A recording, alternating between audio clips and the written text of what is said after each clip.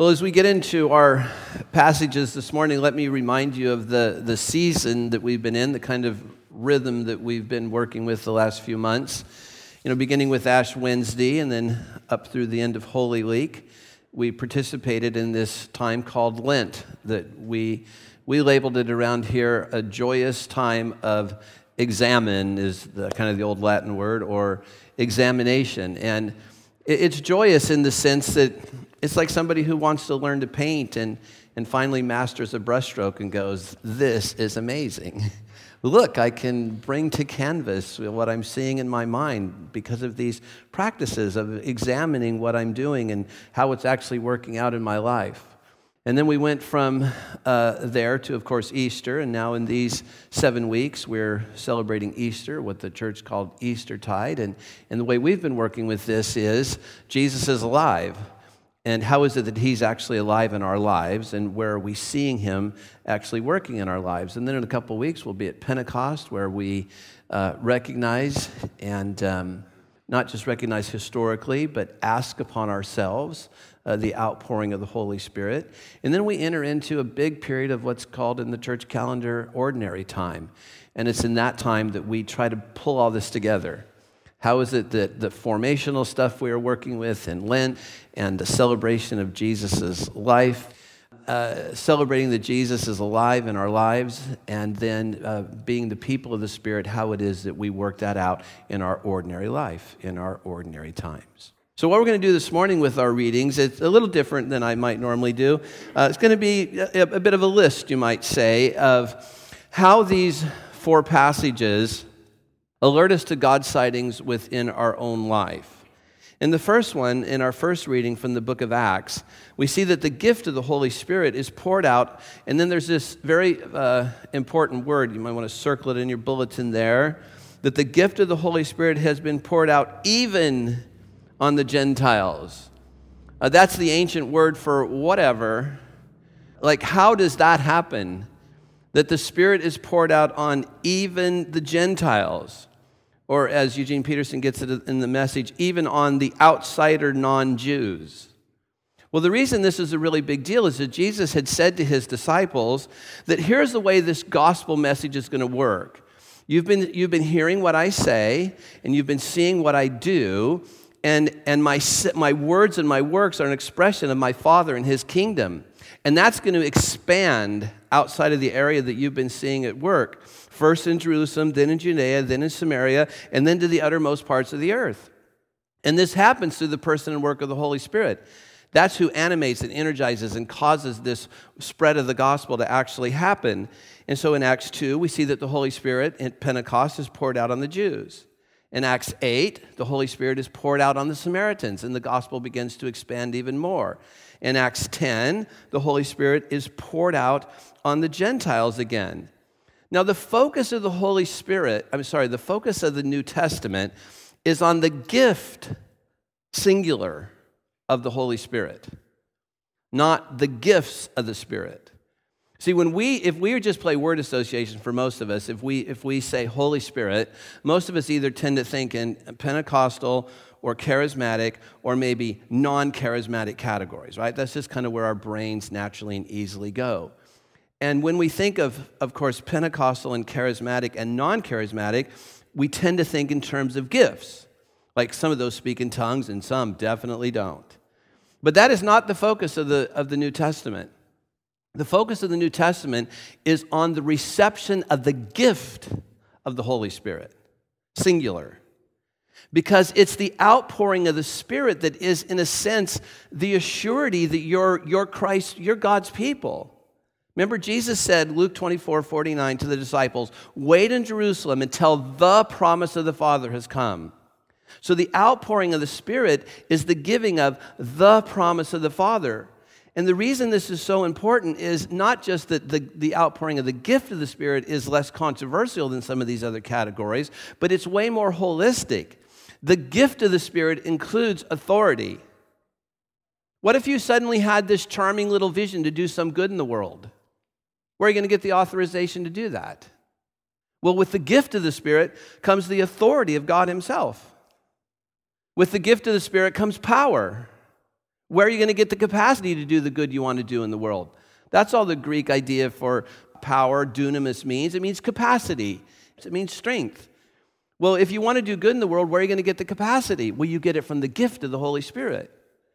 As soon as you start trying to do some good in the world, you're going to figure out that you don't know everything you need to know. Might be nice to have a little word of knowledge. One of the gifts of the Spirit. Are you tracking with me here? When you think of the gift of the Spirit, it brings all this into play.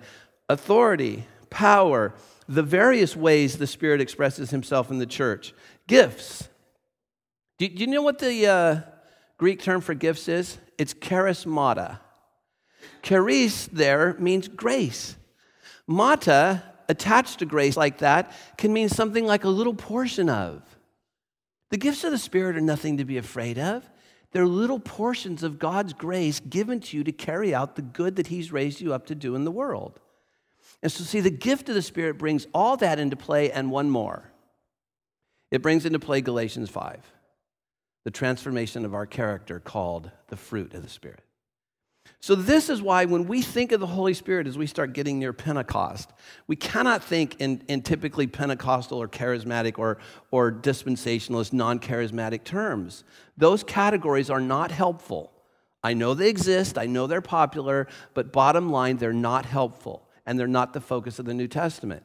The focus of the New Testament is on the reception of a person, the third person of the Trinity, not a controversy, not a various way for people to form denominations. It's the reception of the people of God by the third person of the Holy Trinity. And then when that person comes in a congregation or on an individual life, then it brings into play all that we need to be the people of God. Think Ephesians, who Paul says that you're God's workmanship, created in Christ Jesus to do good works, and that this was ordained even before the foundation of the world. Well, you can't get about doing that without authority, power, gifts, and the transformation of our character, that we would even love enough to care about it. And this is what our reading this morning says we get in the reception of the Holy Spirit. So here's a great God sighting. Whenever you feel any of that happening in your life, if you start feeling calling or vision or power or authority or a little gift of the Spirit moving in you, you got a great God sighting. Well, secondly, the psalm invites us to think about a response that happens within us, a kind of God sighting where we feel awe. If you want to look at your psalm there, we feel awe about the things, historically here the psalmist is talking about the awe-inspiring things that God has done to deliver Israel. But what the people saw Jesus doing, of course, stands in exact continuity with this. And so what the people saw in Jesus in the Spirit was the same sort of thing. It was awe-inspiring. You know the song we sing at Christmas, Joy to the World? Repeat the sounding joy, repeat the sounding joy. Rocks, hills, plains, mountains, call out the joy of God. Isaac Watts wrote that song based on this psalm. That this is a great God sighting that we recognize.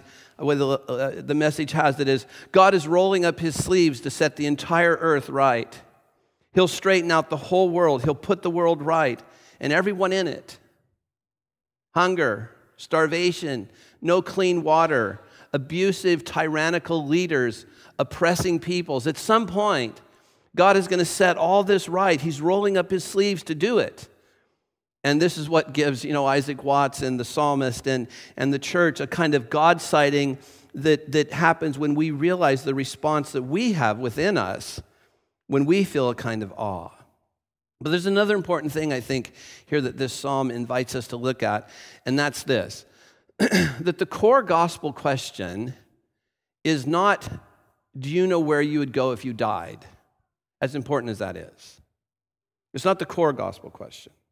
The core gospel question, according to what God's been up to in his people, ancient and today, is something more like this. Take notice of the crooked, malformed parts of life and of your life. And then ask yourself, do you want to cooperate with God in straightening them out as a part of his world? Because that's what he's up to. He's rolling up his sleeves to set the entire earth right. That means my broken sexuality. That means my broken greed, my broken covetousness. It means people who don't have clean water. It means everything. God is rolling up his sleeve to put the earth right. That's what he's doing. So then the core gospel question becomes, when I notice the malformed parts of the earth including my flesh, then am I cooperating with him to straighten them out?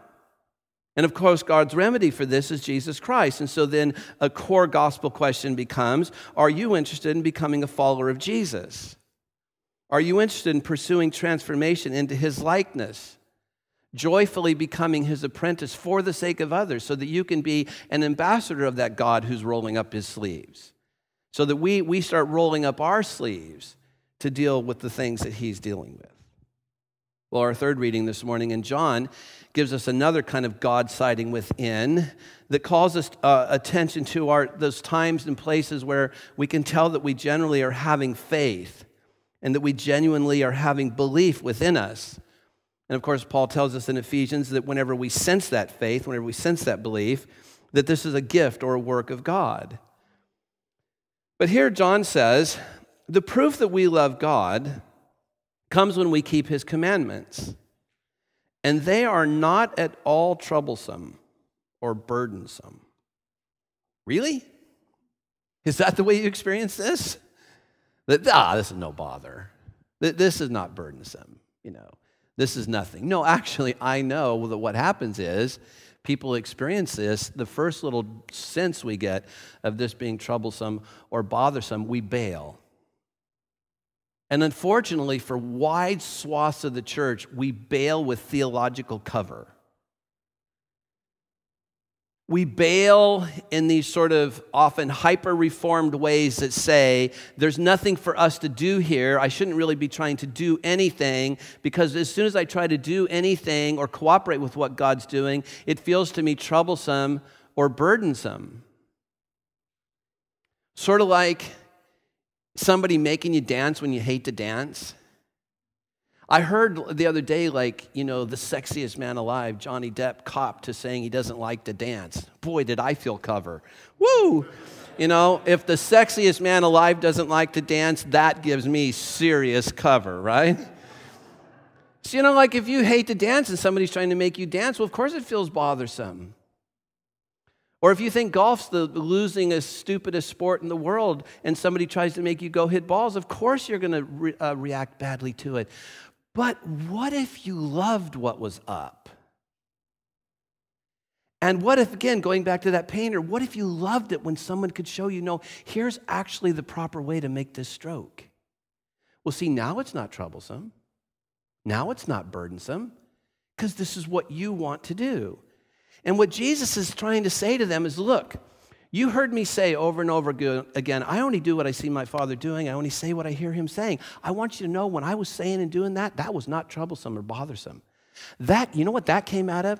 That came out of my baptism in the Jordan, in which I heard my Father say, before I'd ever done a thing, this is my Son, with whom I am well pleased, and I deeply love him. So Jesus is saying, I'm operating under that. I love my Father loves me. What we're doing is not troublesome, it's not burdensome. And then he says to us, come follow me. And then he wants to say to us, it's possible for you to live the kind of life with me through the Holy Spirit that I lived with my Father. It's possible that you can live a life of apprenticeship to Jesus in which it's actually not troublesome or burdensome. Doesn't mean it doesn't take effort. It doesn't mean that things don't occasionally go wrong or that we don't occasionally feel that kind of stuff. But in essence, essentially, it's not troublesome or burdensome to those who trust in and rely on and cling to me. Well, lastly, in our gospel reading, we get another sense of a God sighting that has to do with obeying and loving. And again, John is trying to give us a bit of an insight to what I was just describing, that those who actually choose to make Jesus their master and apprentice themselves to him, learning how to live their life as Jesus would live it if he were they, that what they experience in this obeying and loving is freedom and joy. And Jesus reminds them that the the initiation for this was in him when he says, "You did not choose me, I chose you." Now, this, I think, has a lot of good import in our world today because religion today has become something just like a restaurant menu. There is no sense of being chosen for something. We choose. On this very stage last semester, not this last one, maybe the one before, a young Buddhist girl sat here. I was sitting next to her, and this room was packed full of students, and I said to this young Buddhist girl, "You chose Buddhism over Christianity, didn't you?" And I wanted this room of Christian students to hear this. Yes, I actually made a conscious choice to pick Buddhism over Christianity. I said to her, "Can you tell us why?" She said, "Yes. I wanted to choose the one religion in the world that had never started a war. I want to be a peaceful person, so I chose Buddhism." Well, see, as long as we're engaging with our culture on those terms, we're a bit toast. But what if this changed to something way more relational and participatory in which a master is saying, "Come follow me. You didn't choose me, I chose you." And this, I think, can be a very great insight, not only to our own hearts when they're sometimes confused, but in terms of us having kind of faith conversations with others. So a major God sighting within us is this realizing that God is working in us, calling us, and that ought to sort of alert us to God, give us sight to Him. And that this God sighting then within us becomes something like us realizing that we're being invited to be the cooperative friends of Jesus. For look at your gospel reading. This is stunning to anyone who would choose to take it serious. This is one of those times where I feel like it ought to have the preface for those who have ears to hear. I'm no longer calling you servants. See, most rabbis, when they had a little posse of people following them, that little posse of people were called servants to the rabbi. That was the historic norm from which this text comes. But Jesus says, "I'm no longer calling you servants because servants do not understand what their master is thinking and planning." Do you hear the relational dynamic in that? This is not about religion. This is not about human beings picking a religion. This is about people who have been called by God, and they're called into this relational dynamic that transcends what servants have had. And so Jesus says, "No, not servants. I've named you friends. Because I've let you in on everything I've heard from my Father. I'm letting you in on this." A major God sighting. And then Jesus says, "And not only that, but I'm putting you in the world to bear fruit that will last." You see the connection? The Son is sent. He bears fruit.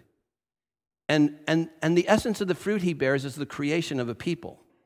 Or sometimes, to be more specific, maybe the reconstituting of the people of God. And they then are sent in the power of the Holy Spirit, as we read this morning, to continue to bear this sort of fruit. Well, that's why we engage in this rhythm. Where we started this morning, I don't engage in this rhythm because I'm an Anglican. I'm not an Anglican who happens to be a Christian. I'm a Christian who happens to be an Anglican. And I've been given these wonderful tools like a lectionary and a seasonal calendar, and so I can pick it up, and I can do ministry to myself with it, and I can do ministry among us with it. Because it reminds me that, yeah, I have parts of my life that are out of alignment with this, and how can I learn to engage in Lent so that it's not troublesome or bothersome, but actually a joyous adventure of examine. And then it's great because Jesus is alive and he's fixing what's malformed in me, as I read this morning, and we can celebrate that in this 7 weeks of Easter. And then we can all present ourselves before God in a couple weeks at Pentecost and say, "Fill us, Lord, with the Holy Spirit," because we get it. We get what you're up to now. And you are sending us into the world to bear fruit, and we got no capacity to bear fruit, no authority, no power, no gifts, no character transformation unless you send us the Holy Spirit. Well, what if we really pursued this? What would it look like? Well, one way to understand what Jesus is often doing in the New Testament is that he's just being a leader. I mean, I know he's divine and all that, but had you been experiencing him when you heard him say some of these things, walking through, a little narrow opening in a village somewhere, had you come upon him and heard him saying these things, often what he was doing was simply leading. And one of the things any leader who's leading anything like a revolution like Jesus was leading, any leader like that has to, among the questions they have to answer is one really fundamental one with reference to the people who are hearing them, and it's this. What will it be like if you actually come follow me? Here's Jesus' answer taken from the last couple verses of Matthew 11. Walk with me. Work with me. Watch how I do it. Learn the unforced rhythms of grace. I won't lay anything heavy or ill-fitting on you. Keep company with me, Jesus said, and you'll learn to live freely and lightly. So maybe now as we come to the end of this sermon, maybe you just want to bow your heads for a moment of quiet and just think this thought with me. What if this really could mark our walk with Jesus? Through any circumstance, through any era of life, what if Jesus was actually right about this when he said, walk with me, work with me, watch how I do it, learn the unforced rhythms of grace. I will not lay anything heavy or ill-fitting on you. Keep company with me, and you'll learn to live freely and lightly.